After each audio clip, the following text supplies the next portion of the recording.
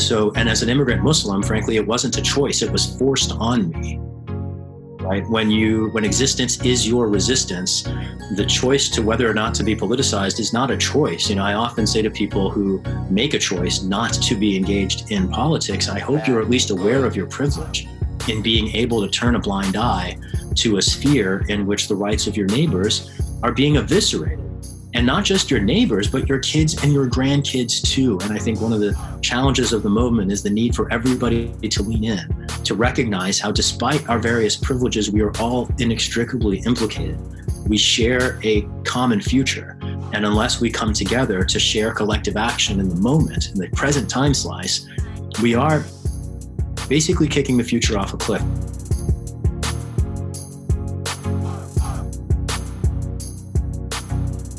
You're listening to the Sovereign Society podcast. I'm your host, Sabrina Riccio, and my greatest passion is to help you transform your doubt into the courage you crave to activate your thriving business from the inside out. As a Kundalini business mentor, speaker, and modern medicine priestess, I believe the world's ready for your medicine more than ever. By embracing all facets of our human experience, we have the power to cultivate a conscious tomorrow today. Every Wednesday, I gather some of the greatest leaders, teachers, and revolutionists of our time to talk about all things social justice, personal empowerment, and what it takes for you to uplevel your business and life. It's time for more good people making good money, doing great things in the world. Best believe this is the place that's going to take you there. If you're ready to unleash your medicine and revolutionize the world as we know it, I invite you to dive in and join us on this wild ride. Hello, and welcome to a new episode of the Sovereign Society podcast. Let me just say that this episode, I could have talked for hours, but I've got a very, very busy man here, and to have congressional candidate for California's 12th district, aka you San Francisco peeps, Shahid Buttar, I'm so honored and so grateful that he took the time to have this conversation with me, because as you've been seeing on Instagram, I've been so active politically. And if I'm not working on my business, I'm literally watching videos and reading up about what's going on, because I give a shit about my future. And I want to make sure that we are setting precedent, not just for me, but for the future of humanity and our children to come. And this is someone who is actively participating and actively showing up to bring education and awareness and to speak truth about what's faulty, what needs to be reevaluated, and what and how we can do better. And so after the Iowa caucus on Monday, we were both hungry to talk about this part of the conversation. And especially because Shahid's going to outseat Nancy Pelosi. I'm calling it. He's going to outseat Nancy Pelosi. He's hungry, and he's here to bring big ideas that need to be really implemented to experience this radical shift, not just in California's 12th district or in California, but throughout the country and throughout the world. We've been working on these outdated systems that need a boost. They need a refresh. I mean, we're in the Aquarian age now, this post-2012 world where sensitivities are increased and heightened, and we need to really allow ourselves to be aware of the times and the changing times, and how do we evolve, not just personally, but politically, and to really cultivate a solid container, a sacred container for change. And this is someone who's actively embodying that and being that. And the fact that I have this Stanford professor and fellow burner with me, I just love that I was able to get real and talk to him about topics such as psychedelics and plant medicines, the NFL. We talked about the war on drugs. We talked about Medicare for all, Green New Deal. How there's so many more things we could have talked about without a doubt. But what we have here to share with you all is to really think about the evolution of this country and this political process, and how you can begin to reclaim your power, and how we can really reclaim America. Because the way things are going, this is the wake-up call to implement radical change. And so Shahid, he's someone who is a nonprofit leader. He's a grassroots organizer, and he's a movement musician, and he's really here to help bring movements for peace and immigrant rights and Black lives, the Occupy movement. And he's been doing this work for quite some time, and we talked about that in this episode too. And so I'm so excited for you to really dive in and to listen to his brilliancy, because he has so many great, not even radical, but revolutionary ideas for social justice and these social movements, so that we can really bring forth equality in a way that we've been craving as humanity. And so I'm so honored and grateful and excited to be sharing with you this conversation, because this rise of democratic socialism, there's nothing to fear. It's actually what we've been praying for. And socialism has been running for the corporate elites and the billionaires. But for the working class people, it's time for everyone to be treated as humans and as equals. And I know this is something Shahid is really driven and passionate about. So if you are in the San Francisco, California 12th District, make sure you especially tune in. And even if you're not, you can support this man. Like here I am in Joshua Tree, and I'm supporting him in his campaign and sharing his truth and his platform. And this is how we implement change this election season, because buckle up, guys. This is going to be a wild ride these next 9 months until November, going into this political process. And it's important for us to stay woke. It's important for us to have these conversations. So to have this conversation, I'm so excited for you to hear all about it. Make sure you tag me at Sabrina Riccio and tag me at Sovereign Society Podcast. Let me know that you're tuning in. And of course, tag my dear friend Shahid here at Shahid for Change, SHAHID or FOR Change. And just let us know what you think of this conversation. And if you have loved ones in the area, educate them, share this conversation. This is a powerful one that we need to talk about, because this is how we start to implement revolutionary change in this world and in this country. So I'm really excited to share with you about democratic socialism and the future of America with this congressional candidate who's ready to outseat Nancy Pelosi. Enjoy this conversation with Shahid Buttar. Hello, and welcome to an episode of the Sovereign Society podcast I've been patiently waiting for. I have congressional candidate for California's 12th District, Shahid Buttar. Thank you so much for being here. This is such an honor. You're very kind, Sabrina. Thanks so much for bringing me on. Yes. So I can't dive into our conversation without first talking about Iowa. Hear that. Yeah, that's on my mind too.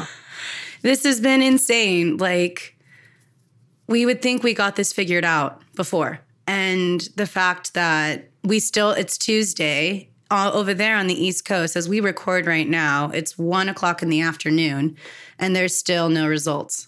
Right. And this is after, mind you, literally years of a sustained multi-million-dollar effort by hundreds, if not thousands of people on the ground trying to influence this result, and the idea that our democracy can't produce results. And I want to particularly emphasize the role of technology here, the problematic role of technology in infrastructure. We used to have very simple election infrastructure that was paper ballots. They were verifiable, they were secure, and they allowed us to count them. And now that we shift to electronic tools, it's one thing to use technology. It's another thing to use corporate proprietary technology. It's another thing to use corporate proprietary technology funded by one of the campaigns. The fact that Pete Buttigiig is showing that, and I saw there was also some with Joe Biden as well. And I'm sure that there are going to be lots of strands to unravel here. But the point is, we shouldn't be using corporate election infrastructure. There's no reason that any jurisdiction anywhere in the free world should use a corporate platform to drive its elections. It's insane, frankly. There's not a single good reason for it. And it reflects, I think, the crisis in democracy wrought by neoliberal capitalism. We have privatized so many things. We're even privatizing our election administration, which renders it entirely unreliable. And when people claim that capitalism and democracy go hand in hand, I mean, this is just the latest example that, frankly, the two couldn't be in further tension. There was a historical moment when capitalism helped conduce democracy because it helped fracture feudal concentrated economic power. And that led to the creation of a middle class that was then able to clamor for political rights and the emergence of democracy. But that was very historically circumstantial. What we see today is that capitalism not only allows the runaway economic stratification that undermines the principle of one person, one vote, but then also here we see this sustained privatization across all of our traditional government functions.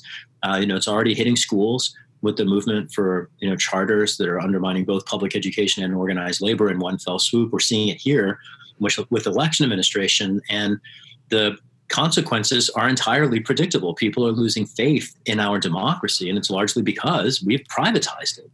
Totally.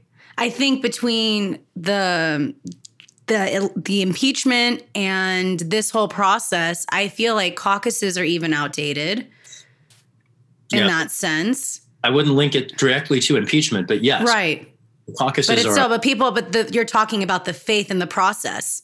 Yeah. And I think that's kind of where it's at. People have already been so fed up with this impeachment process that we've had zero witnesses that were able to show up. Like, how is that even a case? How is that even this has been a lot, I feel like, coming up to the surface to bring more of an awareness so that justice can finally prevail. Yes. Well, and I think you're right to observe that across a lot of different processes, people are losing faith in our processes.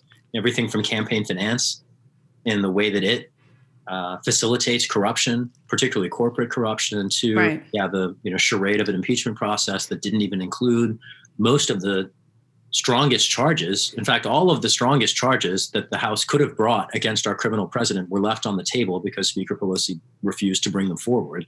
Right. And the fiasco that focused on a political partisan crime, which is a crime and should be a legitimate basis for impeachment and would be if the process were legal. But because it's more political than it is legal, we know that GOP senators won't vote for an impeachment based on a political crime, which is why it was so important to include the president's corruption, Speaker Pelosi's refusal to do that, to explore the president's self-enrichment at public expense, which is specifically constitutionally prohibited. That's the emoluments clause. Speaker Pelosi's refusal to do that basically gave away the game at the outset. The impeachment, again, charade was basically a theatrical exercise in the House wanting to make it look like it was showing up for work, and ultimately giving the Senate a fairly easy job of stiff-arming any meaningful attempt at accountability. I do hope to see our criminal president impeached and removed from office. I do hope that the Senate votes to remove him from office. I don't have a great deal of hope that it will, precisely because the case was so weak. In unfortunate ways that, I did in fact predict and did everything. And I mean, what do we expect? We have a reality TV star as president. Indeed. So it's just feeling more of that. And I mean, it was also pretty interesting watching his Super Bowl ad on, how he's supporting people of color and all these things after calling them the players that take a kneel, sons of bitches. And so there's so many inconsistencies that are happening. And I don't know if you're seeing this, but this is what I'm feeling. I feel like the progressive base, all of this that's unfolding is just fueling our fire even more, that I don't think they really know what's coming up, because all of us are fed up. People who actually care about this process, people who are seeing firsthand what's going on, consciously seeing what's happening and ethically seeing what's happening. I was watching with the Young Turks with Cenk talking about how with Iowa that happened. It's not about the delegates, but it's about the press and the fact that this mess that we are experiencing with Iowa is just making things a lot like even cloudier as to seeing that clear vision. I feel like these next 10 months is going to be 9 months is going to be a battle. Unfortunately, there's no question about that. And I don't even think it's hyperbolic to say that to some extent the future of humanity is at stake. Two long-running trends I would locate in the context of having led us here. One of them is the generational change that when you speak about the progressive base growing enraged, we have already won. The establishment doesn't know it yet, and there's nothing they can do to stop us. And the reason we've already won is simply because generational change is inexorable. Mm-hmm. And the class of corporate capitalists so overplayed their hand that about 12 years ago, when the financial crisis happened, the upward redistribution, the willingness to bail out banks instead of Main Street, the discrimination for Wall Street against Main Street, I think so radicalized a generation that we are now seeing the maturation of the occupied generation. Mm-hmm. The boomers are already transitioning. Millennials are the largest generational voting bloc. They are without any question, the most progressive generation the Republic has ever seen. And there's nothing, again, that the centrists or the boomers or the corporations can do to stop us. A second trend that's worth noting, and this I would particularly locate in the Trump era, is gaslighting. And you spoke to how the fog of war, which effectively eclipsed Iowa last night by not having results, we are all sort of in this space of just not knowing the facts. And that is a hallmark of authoritarianism. It is absolutely a critical ingredient of it. And I see not only Trump playing into those hands, but Pete Buttigieg too, by claiming the victory in a state that he can't claim to have won. There are no results public, and to the extent there were any results that were disclosed, they certainly did not support the conclusion that he won that caucus. His role with respect to the app, his campaign's role, I should say, with respect to the app, his campaign's role with respect to suppressing the last poll by the Des Moines Register. There's a lot of places where you're just not getting information. And it's not just Trump lying incessantly on camera that is forcing people to wonder what is going on. It is also the actions, unfortunately, by corporate centrist Democratic candidates that is fueling this erosion of truth and objective fact on which our democracy relies. And it's one thing to have diverging opinions. I certainly think we're all entitled to them. I would hope that we could at least be grounded in a common set of facts on which to, diverge based on our opinions and our ideas. But at the moment, we're simply, I think, fighting for independent facts. And at the moment, not knowing transparency. Indeed. And when there's no transparency, it makes it really easy for officials and institutions to lie and get away with it. That's what's so dangerous now. It is our democracy at stake, and the credibility of our institutions is particularly what we can't rely on. And I was up till 1 a.m. watching the mainstream media. All my stations were asleep, and they were all pissed off that Bernie, this is Bernie. Bernie wanted this. Bernie wanted more transparent. It's are you kidding me? Right. Well, this is the predictable effort of an establishment to protect itself, and we should internalize and interpret, particularly corporate media, through that lens. There's certainly, in the same way that we can't trust our institutions, and our electoral institutions are increasingly suspect, and we can't trust, for instance, executive branch institutions, other institutions that we increasingly have to be skeptical of include corporate media sources, which seem so willing to lean on the scale editorially and deny, I think, what so many of the rest of us already know. And, one way I'd particularly demonstrate this, or a moment in time that I think really laid that case bare, was when Bernie Sanders had his interview on Fox News, or when he went on Joe Rogan, and you see a voice aligned with human rights, aligned with the needs of working Americans, and aligned with future generations, reaching and appealing to audiences of even conservative and right-wing media outlets. And what that proves is that despite our differences and the dramatic divide across our country between left and right, we still as Americans have common interests, and they include taking care of our neighbors. They include ensuring that nobody has to go homeless just because they got sick. They include taking care of future generations and not kicking them off a climate cliff.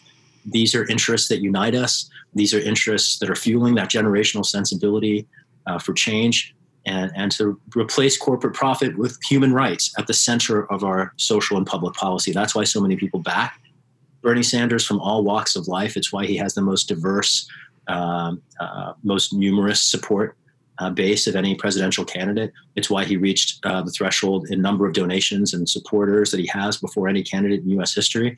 And it's also why the corporate media is arraying itself to oppose him. And at the end of the day, I think they can try all the games they want. It reminds me of like Mortal Kombat, and it's like the last round and they're like, finish him, you know? And this is what, unfortunately, this is part of the process. All of this has to be brought up to the surface to be transmuted. And this is how it is. I mean, this is the last straw that they're trying to manipulate. But this is the thing, as a millennial, what I think about, like, they call our generation the dark night of the soul generation, right? Like, I hadn't heard that exactly, but okay. Yeah. So we were in puberty when 9/11 happened. We were in college when the 2008 market crashed. And then we got out of school, no jobs, all the student debt. Yeah. And so when 2012 came, we were all out of school. And that's where I felt like the psychedelic renaissance came back. And there was a lot more of this radical expression because we felt like we weren't being heard since a young age. And it's pretty fascinating to see. We are the most educated generation this country has ever seen. Majority of us, we were conditioned. You go to high school, you go to college, and now here you go with all this debt. And, you know, they mock us and they say, we don't know what we're talking about, but we're furious.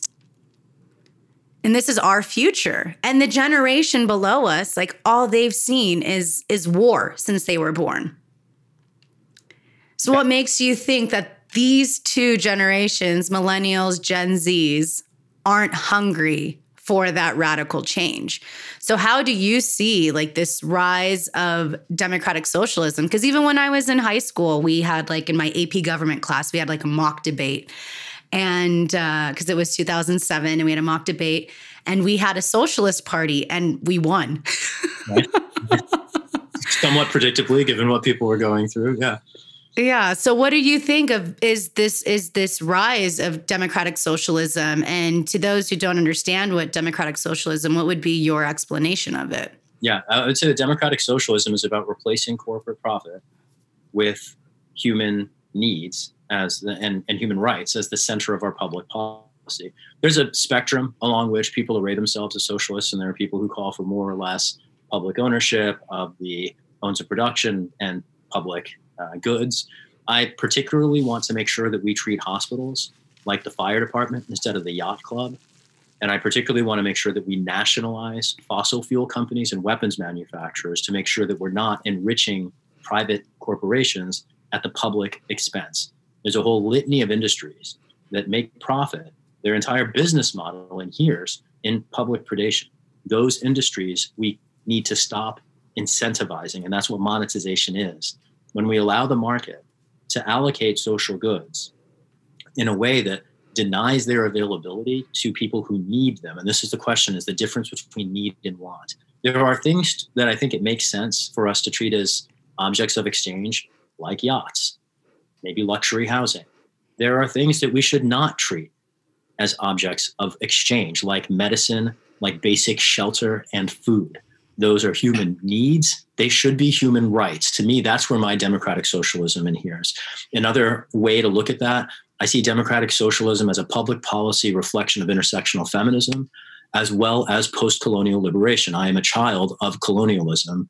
The British Empire occupied the land of my parents' birth for 4 centuries. And as an immigrant to the United States, I take very seriously our founding commitments. For instance, the repudiation of aristocracy, which we seem to have abandoned, for instance, in the face of everything from family dynasties, the Pelosi's, for instance. I'm running for a seat here in California to deny a family dynasty the opportunity to pass on a House seat that it's held for a generation to yet another one. And this is a family that already has a political dynasty, including other members of its family who served in the U.S. House, who've been big city mayors, one of whom is the governor of California as we speak.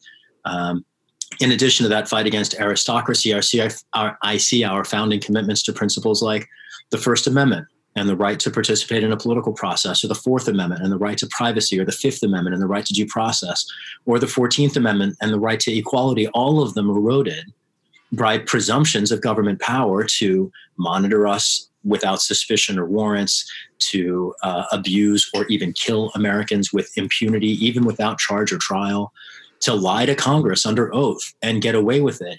This willingness to embrace mass constitutional violations in secret, to me, also threatens not just my vision of socialism, but my vision of democracy.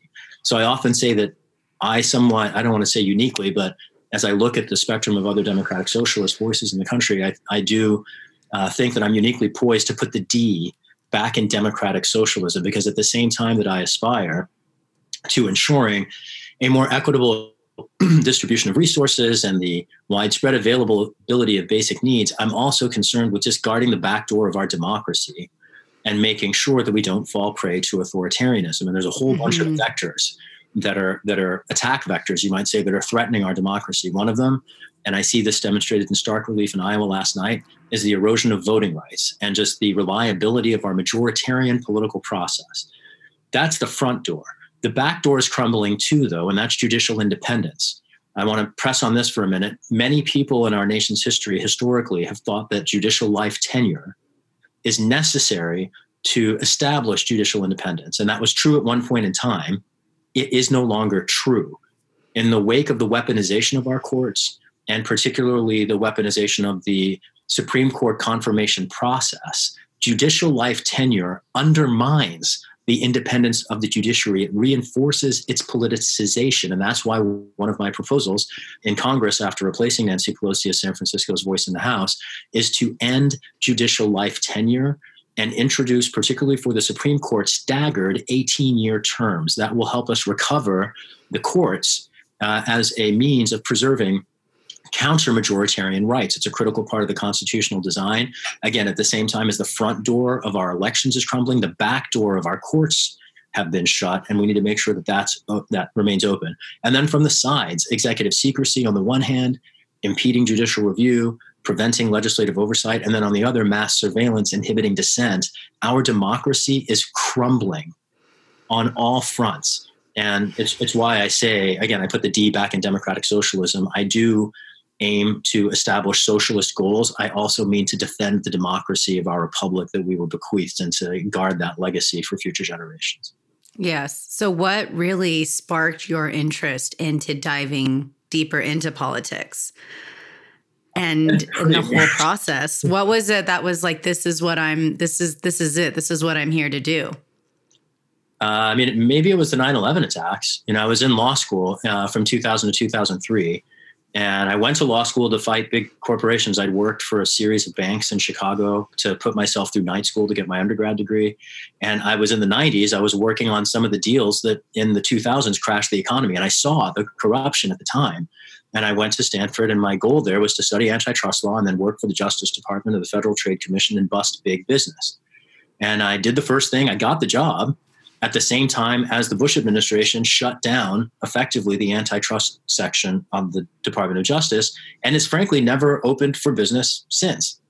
And one of the reasons that I particularly have been forced into responding to our constitutional crisis is that at the same time as the Bush administration was shutting down antitrust enforcement, a constitutional crisis was erupting under our feet in the form particularly of the reemergence of the noxious soup of xenophobia, racism, and militarism that we have seen in the world before and we have appropriately described before as fascism. Many Americans became alarmed after the 2016 election about the emergence of fascism in the United States. I've been concerned about the fascism in the United States since 2001. And as an immigrant Muslim, frankly, it wasn't a choice. It was forced on me. Right? When existence is your resistance, the choice to whether or not to be politicized is not a choice. I often say to people who make a choice not to be engaged in politics, I hope you're at least aware of your privilege in being able to turn a blind eye to a sphere in which the rights of your neighbors are being eviscerated. And not just your neighbors, but your kids and your grandkids too. And I think one of the challenges of the movement is the need for everybody to lean in, to recognize how despite our various privileges, we are all inextricably implicated. We share a common future. And unless we come together to share collective action in the moment, in the present time slice, we are basically kicking the future off a cliff. And that's something I'm absolutely unwilling to do. So it's a combination of, again, the emergence of fascism, being a vulnerable minority, my concern for the future. I don't have children of my own, thankfully, but I do have 9 nephews and nieces. I have any number of friends with children, and I care about them all very much. And I frankly wish that this is not true of my friends with kids. I think they care about their kids plenty, but I do see many conservatives with children who seem not to care about their kids very much, or instead to be, shrouded within veils of ignorance and not to understand how their actions unfortunately make the lives of their own kids and grandkids worse. But I would for me, the compulsion to politics is some combination of responding to the crisis to the moment, protecting the future, defending my neighbors, and frankly, holding our country true to what we already said on paper. My family came here to be free, and I take the lessons and principles and the legacy of our democracy very, very seriously. I take it as a great deal of privilege that as an immigrant, I have an opportunity to defend those principles. I wish I didn't have to, but as long as the corporate establishment is going to so relentlessly abuse we, the people of the United States, I am more than happy to rise into our defense. I love that. Yeah, I was raised by immigrants. My grandparents came from Italy, and just to see, them starting businesses out here, a lot of that American dream is kind of crumbling because of this corporate greed. And it's hard for the little man to kind of set precedent. And I want to start talking a lot about the policies and the things, especially in California and of course in your district. So, this is in something that I've seen just as my family owns a restaurant. And, they were very nervous about this $15 minimum wage increase because they're already having a hard time paying taxes. And they're already, part of the working class with the employees and the insurance and all these things. And they're paying their taxes. But what about these bigger companies? Why aren't they doing their fair share, that have all these write-offs? And so how can we start to bring more favorability to the working class and to really help support the American dream of entrepreneurship and all these pieces that, that allow this country to really thrive? The very first one in my mind is Medicare for all.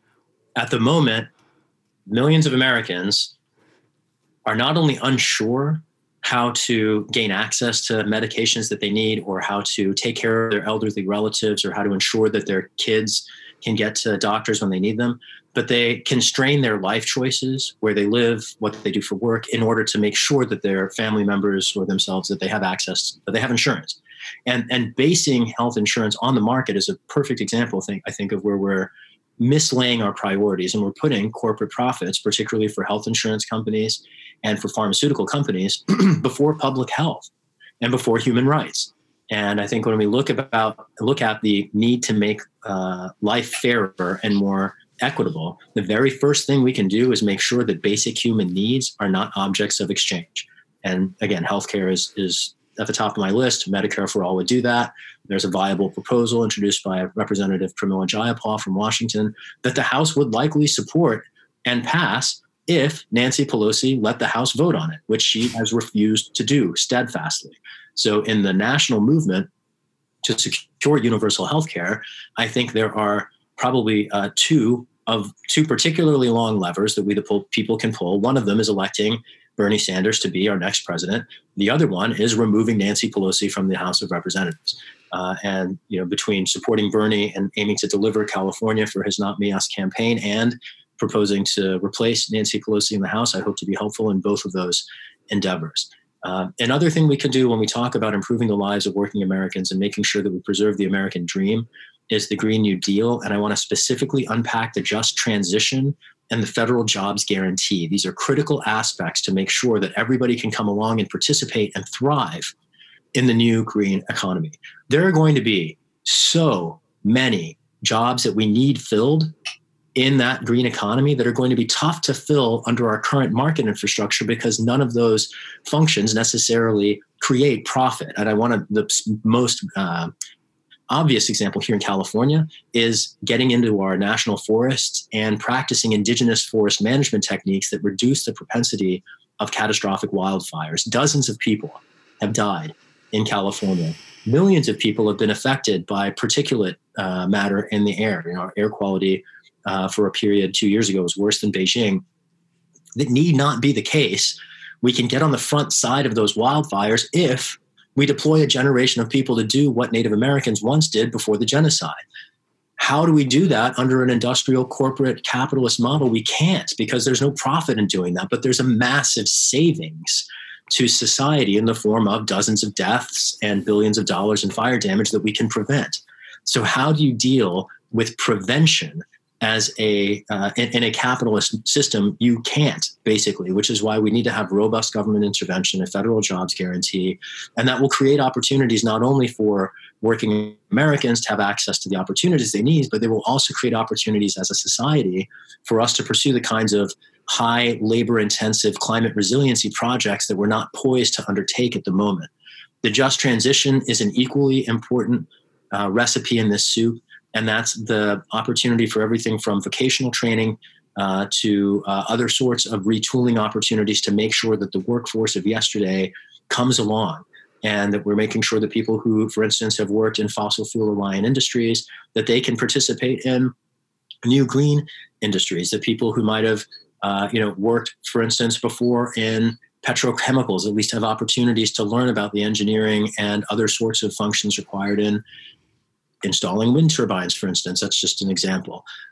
We have so many opportunities if we're able to meet the needs of working American people. And I think the just transition, the federal jobs guarantee, those parts of the Green New Deal, and the right to health care embodied in Medicare for all, those to me are the top lines in terms of ensuring equal opportunity. I do just want to give a quick nod. You mentioned the unfairness to small businesses introduced by large businesses that don't pay their fair share in taxes, and large-scale corporate tax evasion is an absolute must.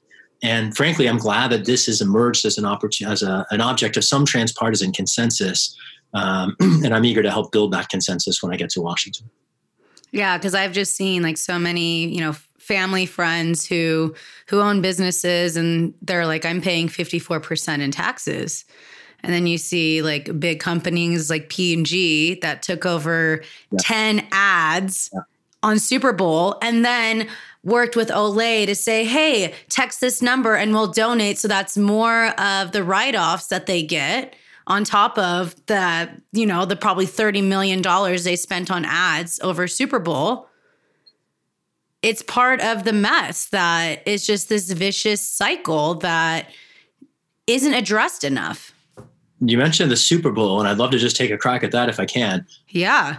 The NFL is one of a few sports leagues that enjoy a statutory immunity from antitrust liability. That means that the Congress has said to the NFL, you can abuse competition and your consumers all you want, and we're going to ensure that federal regulators can't bust you for undermining competition. It's interesting here because that very same sports league, the NFL, silences its players and blacklists those. I'm thinking particularly of Colin Kaepernick. Kaepernick, yep. Right? Silences players and blacklists them for engaging in peaceful, silent, respectful indications of concern for the rights of their neighbors. And I particularly want to contrast this with a moment very early in the Super Bowl when there was a moment of silence for Kobe Bryant. And the idea that you can have on the Super Bowl a moment of silence in which all the players participate for Kobe Bryant, but you can't have in a regular NFL game a player take a knee to mourn the preventable lives of our neighbors lost to police violence. Is that double standard in the first place is problematic. But what I want to particularly focus on here is Congress's role in supporting that double standard by offering the NFL a public subsidy in the form of an immunity from antitrust liability. Among the things I want to do in Congress is rescind that exception to ensure that if the NFL is going to abuse the rights of its players, and if the NFL is going to disrespect simply the rights to live of the people who are putting the money in the pockets of the owners, that we, the people, are not offering that industry a subsidy. And I see the Super Bowl offering in very stark relief this opportunity to contrast how much money ends up in the NFL's pocket and how little the league needs the public subsidy that Congress has conveyed. I'd like to see antitrust law generally invigorated, resuscitated, revived, and expanded to include not only sports leagues that are currently exempted from it, but also political markets. We see political parties and candidates and politicians do routinely to voters what companies are categorically prohibited from doing to consumers. Pepsi and Coke can't say, okay, you take this part of town, I'll take that part of town, but that's what Democratic and Republican state legislators do every 10 years when they redistrict their respective states. Here in California, we thankfully have an independent redistricting commission. So gerrymandering here is much less pronounced. In fact, it's really not a problem at all here in California, and it is a really severe problem in many other parts of the country. The Supreme Court recently said it can't do anything about instances of partisan gerrymandering. Extending antitrust law to include political markets would give judges a justiciable set of well-established grounds on which to intervene to defend the rights of voters to a fair, transparent, meaningful electoral process. Well, and then so there's a few questions that I received from people when they heard that I was chatting with you. And so I live out here in Joshua Tree, and one of the guys that stands outside the farmer's market getting people to register to vote, his name's Rich, and he asked about HR 19, which talking about the drug prices. And so how will HR 19 really impact these drug prices? And are there any other aspects that are really advantageous to the drug industry? Like, how do we start to really tackle this insanity with drug prices? I can talk a little bit about how we tackle the insanity with drug prices. I don't have HR 19 in front of me, so I can't say it specifically. But among the things that we can do, for the most important thing we can do for drug pricing is allow the government to leverage its formidable purchasing power. This is exactly what a bipartisan Congress in just the last 10 years refused to let the government do. That's part of what the ACA was denying government purchasing power the opportunity to drive down costs for consumers. Another way to put that is that we, the people, when we purchase in bulk, we have enormous leverage over pharmaceutical companies that we resign because the law effectively written by pharmaceutical companies at the moment doesn't let the government do that on our behalf. So ensuring that we can leverage consumer purchasing power is step one. I would like to frankly see us nationalize the pharmaceutical industry. There's a huge opportunity here to reduce the inefficiencies in the form of the administrative costs, the form of the corporate profit that could be plowed back into research and development. A lot of the pharmaceutical companies say that they need to have these runaway profits because it's the only way for them to be able to afford the R&D, the research and design assays that develop new pharmaceuticals. Well, if that were true, there wouldn't be these, billions and billions of dollars in corporate profit that is effectively surplus. And if we nationalize those industries, we'd be able to rededicate that to actually developing the pharmaceuticals that respond to needs and not just the market. It's interesting, for instance, that you have so much research and development on effectively non-life-saving pharmaceuticals. I'm thinking, for instance, of like Viagra, when you have life-saving medications that are not being developed because the financial market for their sale is not as enormous. And that, I think, is another example of our mislaid priorities. So it's not just the cost of pharmaceuticals, but it's also the research priorities are market-driven, and those relate and drive ultimately what I would describe as violations of human rights. If we have the opportunity as a civilization to develop medications that actually meet human need, that's what we should be focused on, not on effectively cosmetic opportunities for people. I think this is a perfect example where we should be putting human need at the center of an equation that we have displaced it with corporate profit. And that's among the things that we can do to curtail the cost of pharmaceuticals. The last thing just to put on the table here is Medicare for All. Among the things that Medicare for All would do is ensure that medications are free at the point of prescription and at the point of service. And while still requires resources, of course, that's ultimately what our tax dollars and our government can pay for. I particularly would like to see us invest the public dollars in those kinds of resources instead of missiles, bombs, and aircraft carriers, meeting, yesterday's supposed national security needs.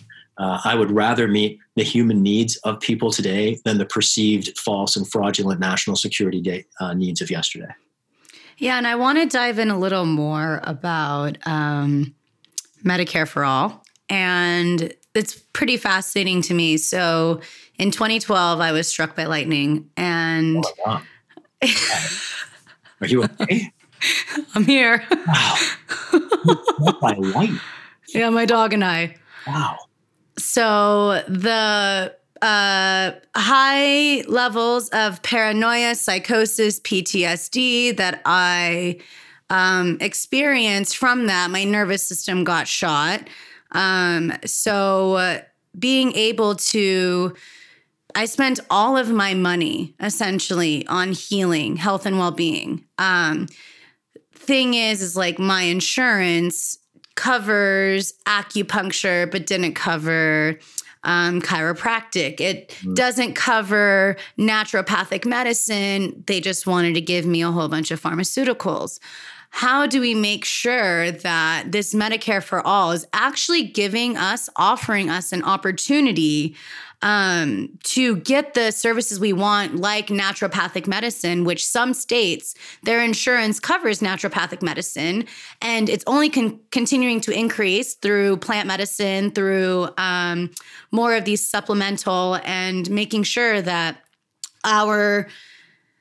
what it is that we want to help us heal and the things, because now ever since then, I'm extremely, extremely, extremely sensitive. Mm-hmm. And so a lot of these pharmaceuticals that they wanted to give me, my body was stay away. Seeing the manipulation of a lot of these pills of what they can do to my nervous system in a way that isn't actually supportive. So how do we make sure that one, Medicare for All covers these naturopathic and these other Eastern types of medicines, and two, places like Canada, I have family friends that have waited 3 years for procedures because they're on like a wait list. How do we make sure that these services are available for us when we need it so that we can really live life? Great questions. And I'm so sorry, first of all, just to learn that happened to you. And I'm so glad you're still with us. And I'm grateful to whatever the medical interventions that, allowed you to be having this conversation now. Plant medicine. Right. I want to dive deeper into that too. But I want to answer that question first, though. On the Medicare for All piece and how to make it work here, one of the critical parts to understand about Medicare for All is that it doesn't replace the delivery of healthcare with government healthcare. You still have, in a Medicare for All world, hospitals and medical systems and doctors who work for themselves. It's just the insurance part of the healthcare process that we're nationalizing. And that is to say, it could empower consumers, people who are used to private health insurance, like HMO schemes that limit your options to in-network providers, right? Right. Many people are used to this sort of game. Medicare for All would release patient choice because you wouldn't be constrained either to any in-network system or to any particular choice of healthcare mode delivery. You could choose as a consumer, as a voter, as a patient, a person needing services, what services to avail yourself of. And what doctor? What doctor, what style of doctor? Is it an integrative doctor? Is it an MD, a DO? Is it a chiropractor? Is it acupuncture? The idea of Medicare for All not only increases patient security, but it increases patient choice. And that's a critical thing for us to recognize and understand. If we contrast it with many other countries that have provided universal healthcare, Britain is a good example where the entire NHS is public owned. In the United States, no one's talking about nationalizing the hospitals. So when you talk about wait times, part of the key there is to ensure that the delivery of healthcare remains private, even as the insurance part of the insurance aspect effectively is nationalized. The point of Medicare for All is not, a lot of people describe it as free healthcare. It's healthcare that's free at the point of service that we still collectively pay for through government. That's part of what taxation, spending, the government raises money through a number of other mechanisms, including printing money, issuing bonds. There's the same ways that we pay for aircraft carriers could be the same way that we pay for doctors. That's what Medicare for All is. And if we approach it with that kind of shared commitment, it would enable individual patients and their families to make choices that reflect their own decisions rather than the impositions of health insurance administrators who limit patient choices. Yeah, because that's just something it happened in 2012, and right before then, I was seeing a lot of the manipulation and the mind control that was happening through I was a music journalist at the time, so I started my career in journalism as a house music journalist, and so I would interview DJs at festivals and all these things. That's why I just love you so much. What was that? I said, that's a conversation I want to have one of these days. Yeah, I want to dive deeper into this. And so I was seeing what was going on at the festivals, and it was during the 2012 election. And I kind of felt like I have my degree in marketing and sociology. So I have the way that my mindset has gone is to really become aware of these gatherings and these festivals that I've taught at and interviewed at and participated at, and just seeing the frequency of sound and how a lot of this can also, we all go on these rides and these journeys together. And then there's that safety that also has to come with the different kinds of frequencies and the hertz and how it affects us even on a molecular level through water frequencies and all these things. But I was seeing what was happening, and then I got struck 2 weeks after Outside Lands, and I would go into places, and it's been challenging because a lot of what's happened since the accident is I can go in crowds and I could feel everyone's energy in the places of where there's still trauma. Wow. So it's been, there was a lot of that, like I said. So I've had to work with alternative medicines. Probably the biggest thing that has helped me has been ayahuasca and working with peyote and other types of medicinal mushrooms, which Oakland and neighboring town just decriminalized, as well as Santa Cruz for possession of. And so, how do we even start to bring more of this research and development to make sure that Medicare for All isn't just a sick care plan, but truly a health care plan on these research and development and these results where people, PTSD and vets? How can we start to really have a proper conversation about this while also destigmatizing and reevaluating the Schedule I on the drug on wars? Great. The war on drugs. So glad that you raised that. And there's a couple different layers here. I want to just sketch out the road and then I'll walk down it. So one layer relates to the Controlled Substances Act, and specifically, I just want to unpack cannabis and separate that out from the others, and then connect how cognitive liberty stretches across different substances. And as a principle, is one to which we've already been constitutionally committed, and how that relates to legislation. And I want to start all that off by talking about history. The war on drugs is not only racist, it's not only a failure, it has been corrupt from the outset. People forget how it started. The reason we have 2.5 million Americans in prison and paramilitary police departments across the United States is particularly because in the early 90s, the Central Intelligence Agency got away with running drugs into U.S. cities to fund its rogue foreign policy in Nicaragua and Iran. This is not a conspiracy theory. It's all documented. In a prior era, we knew one part of it is the Iran-Contra affair. It's what helped basically reveal the sordid legacy of the Reagan administration, for which it frankly was never held politically responsible. And it also was revealed through the reporting of Gary Webb. Quick digression about Gary Webb. Many people don't know about him. Do you know about Gary Webb? Mm-mm. So Gary Webb was an investigative journalist at the San Jose Mercury News. And in the early 90s, he published the reports documenting the CIA's domestic drug running scheme. And he died of a suicide involving 2 gunshot wounds to the head. Figure that out. And the CIA posthumously admitted that his findings were substantially true. And even while during his life, his newspaper publishers had repudiated his stories. They then acknowledged their veracity again after he was no longer with us. There's a thick book called Dark Alliance that unpacks this sordid history. And the point I'm trying to make here is that no one's ever paid a price for it. There are 2.5 million Americans in prison effectively for crimes that the CIA committed and has never been held responsible for. And this is before the CIA started torturing detainees and, arming robotic drones and hacking the Senate to suppress evidence of its criminal trail, and then appointing unapologetic international human rights abusers as the heads of the agency. That's where we're at now. And in my mind, the very first thing we have to do to enable access to plant medicine is close the Criminal Intelligence Agency and ensure accountability for human rights violations that not only have undermined the human rights of thousands, if not millions of people around the world, toppled democratically elected governments, but continuing to accelerate climate crisis. People don't lay at the feet of the CIA responsibility for the climate crisis that the CIA has repeatedly accelerated by enabling armed resource plunder interventions. Okay, let me get off the CIA dead horse kicking train for some other parts. Cognitive liberty is the principle that we as people have a right to determine our own mental states. We should be able to, and we are allowed under our constitutional framework to do whatever we want to ourselves.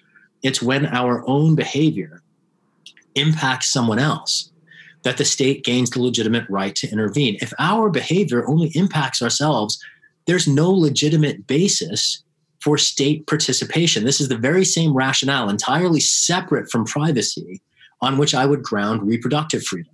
I think that reproductive authoritarianism is profoundly presumptuous in the same way that cognitive authoritarianism is presumptuous. The state does not have a right to tell people what to do with our own bodies and with our own minds, full stop, period. To get there, the very first thing, the second thing we can do after closing the CIA is removing cannabis from the Controlled Substances Act. I think about this particularly in the context of the opioid epidemic. Right. Around the country, people are being prescribed prescription painkillers that then get them addicted. They end up looking for those painkillers on the private market. And in so many, entirely too many cases, they're ending up dead. And there are thousands of grieving families around the country, every one of which I should say, could be better served should their family members have had access to safe plant medicine. I'm thinking particularly cannabis that might provide a less addictive alternative to the prescription painkillers like OxyContin that have fueled this crisis. You mentioned particularly PTSD, and I think about veterans in that context. There's been plenty of encouraging research into the use of psilocybin, MDMA as therapeutic alternatives for those people. We need to destigmatize that class of pharmaceuticals. And a lot of this, again, relates to the cognitive liberty principles, not just in CIA corruption and contriving a failed racist predatory war on drugs, not just in the arbitrary and unjustifiable inclusion of cannabis, especially on Schedule 1 of the Controlled Substance Act, which makes no sense. The idea that alongside heroin, it makes no sense to me. Not at all. It has acknowledged therapeutic benefits, which just render it, just in that analysis alone, disqualified for Schedule 1, yet it's there. And this is a point worth emphasizing. There is an established, existing, transpartisan consensus around the country that cannabis should not be criminalized. And yet we have a bipartisan consensus in Washington to criminalize it. This, I think, is another reflection of our democracy's willingness to put industrial interests before democracy, right? Our institutions are willing to take the corporate lobbying of whether it's alcohol and wine companies or pharmaceutical companies. There's a whole array of industries that share an interest in suppressing legal cannabis because it would prevent competition from emerging to those industries. And yet we see our elected representatives taking their cues from those industrial interests rather than their own constituents. So again, it's challenging CIA corruption, insisting on transparency into these executive violations, accountability of the CIA and closing that agency when we can, getting cannabis off the Controlled Substances Act, and embracing research into other kinds of medical uses and therapeutic uses. I want to emphasize therapeutic, medical, but then also recreational. It shouldn't have to be only therapeutic or medical to be legal, right? The whole point of cognitive liberty is that if you want to do it, if you're not hurting anyone else, it shouldn't matter to the state whether it's therapeutic, whether it's medical, whether it's recreational, it's not a legitimate criterion in the analysis. And at the end of the day, I would like to see police, to the extent we need to continue employing them, guarding public safety and not people's choices. Right. Like you have a lot of these places. I know like Russell Brand's been really educating a lot more people on like these safe houses. If people need to shoot up, that at least it's clean needles, and bringing in more of this kind of awareness that, and everyone's like, oh, well, you're just feeding the problem. But the problem, like you said, is the addiction to the opioids, and they can't afford these Oxycontin anymore. So then they switch to the heroin. And I've seen that happen with my own friends. And to see how we can, this is a way that we address the problem and have more of a conversation, because I think what we're seeing as, I just feel like there's been a World War III going on, and it's been a war on consciousness for a long time. And being able to, again, have that liberty of radical expression, of working with these medicines, healing. For me, these medicines have helped me heal, not just for me, generational trauma that is all inside of our DNA. It's a cellular memory that I've seen firsthand on. The thing is, we're all, like, as a woman, like, I'm inside, we all are, but I'm inside my mother's womb in a way, when she's inside her mother's womb into the eggs, as we all are part of these pieces. And to me, what plant medicines have allowed me to do is to heal severe generational trauma. And like I said, the millennials, dark night of the soul generation, we're the ones that are saying it ends with me. We don't want to be in these vicious cycles of, okay, well, I couldn't handle this shit, so it's going to be passed on to my kids. I feel like that's why millennials are waiting a little longer to have children as well, because they want to have their shit together. They want to be present in their kids' lives. Our parents worked their asses off multiple jobs to pay for us to go to school, to have the roof over our head. And for me, I just think I've just been such an advocate on speaking up on behalf of plant medicines.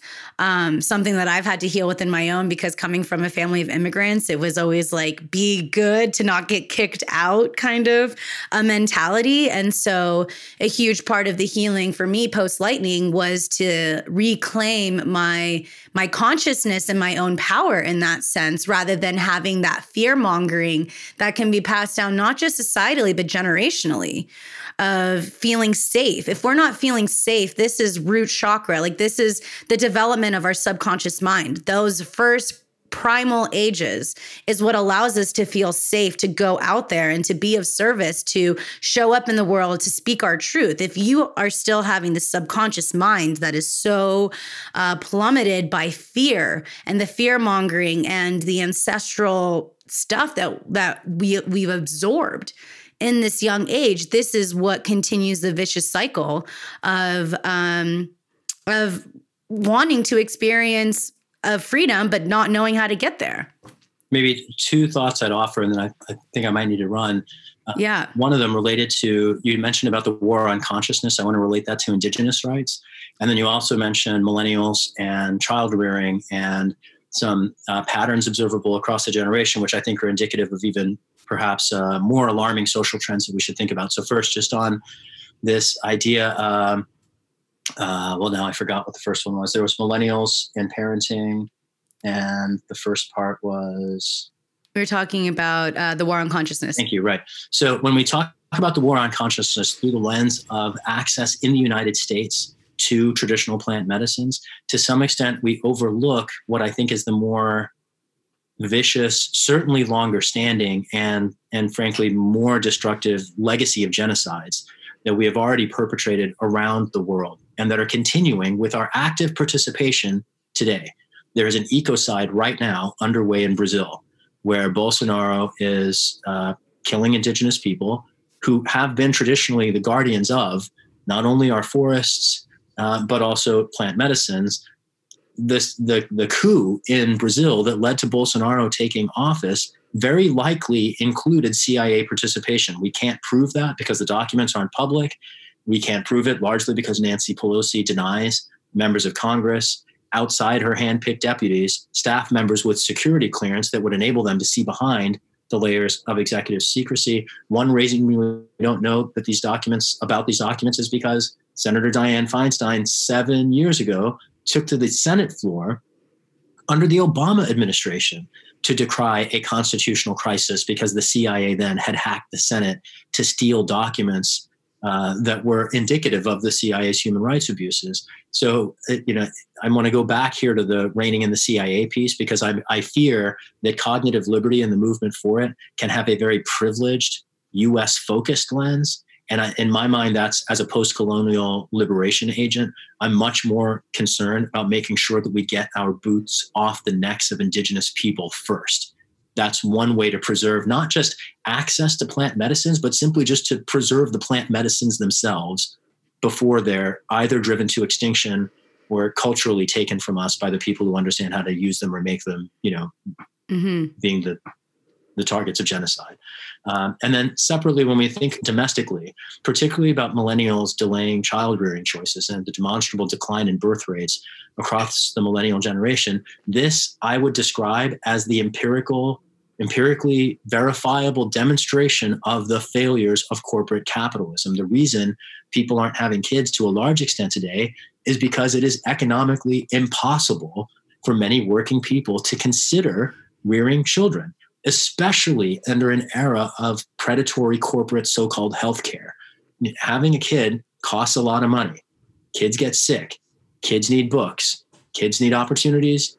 You want to send your kids to school. All of those things cost money, which today in our society, because we don't provide these things as social goods, when people don't have, they can't pursue those choices. And one thing Medicare for All could do is expand reproductive justice. We think about reproductive freedom through the lens of freedom from reproductive authoritarianism. That's one locus of reproductive justice. Another aspect of reproductive justice is ensuring the people who want to have kids can viably have kids. And one critical necessary part of that equation is ensuring access to prenatal care and postnatal care that at the moment people don't have as a matter of life. And paternal leave. Absolutely. That's huge. And family leave for other reasons. I mean, you shouldn't have if you have an elderly parent who gets sick, that should be the basis for an opportunity to seek medical leave. At the moment, we very narrowly construe the reasons that people should have opportunities for family leave, and the birth of a child should not be the only one. We talked about a lot of different issues. I'll just invite your listeners who want to learn more about our campaign to visit us online at shahidforchange.us. We're quite active on Facebook and Instagram and Twitter at Shahid for Change. I'm looking forward to replacing Nancy Pelosi as the voice in the House for California's 12th congressional district, and I so appreciate the chance to be with you today. Thank you. I just have one last question. How has a burner impacted you to show up and to really bring in more of that unity here? How has a burner or being? How has you being a burner really brought forth, become aware of the unity and the interconnectedness of this process? I appreciate that question. The sort of essential unity of all things is something that for me was made most inescapably clear when my mother passed away. And I feel much closer to her now than I did even when she was with us, and sort of for me demonstrates that principle. I've also seen it demonstrated in less palpable ways on the playa and in the countercultural spaces where I've seen people come together across different walks of life and nations to share everything from transcendental moments to the shirts off our backs to the food in our bags, and sharing as a principle is something that I find very compelling. It's one reason why, I don't know if you've seen the documentary about Mr. Rogers, but it made me weep uncontrollably for 2 hours. And that principle of sharing, I think, is a really critical one. And among the principles at Burning Man that we commit ourselves to are communal effort, collective participation, or civic participation, I should say, and these kinds of principles around taking care of each other.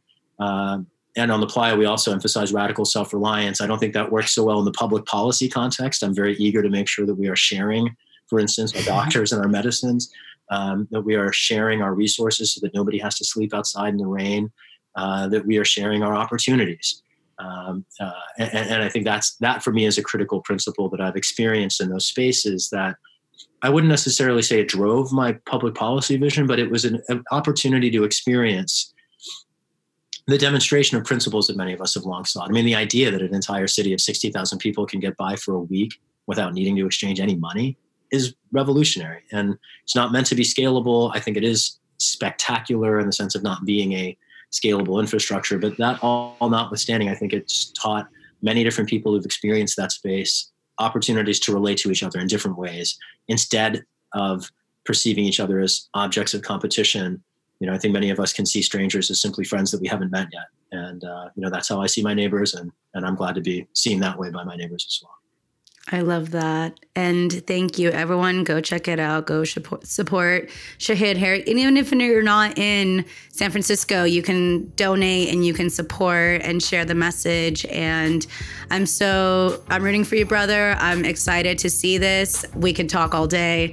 Thank you so much for answering the call and for truly leading us to this victory of liberty and pure radical expression of this human experience. Thank you, Sabrina. It's great to be with you. I appreciate it. Yes. Thank you, everyone, for tuning in, and we'll be seeing more of you soon. Take care. Thanks so much for tuning into this powerful episode of the Sovereign Society podcast. To keep this conversation flowing, I invite you to join us over at the Sovereign Society private Facebook group and to follow us over at Sovereign Society Podcast on Instagram. If you want to keep up with me, subscribe to my YouTube channel where you can watch these episodes and so much more. I welcome you to come on over and say hey on Instagram at Sabrina Riccio. And if you love these conversations, please support the podcast by subscribing and leaving a rating and review on iTunes. To share the love, all you got to do is search Sovereign Society Podcasts. And of course, if you're ready for more, stay tuned for next week because I've got a whole new episode coming your way. Take care. Satnam.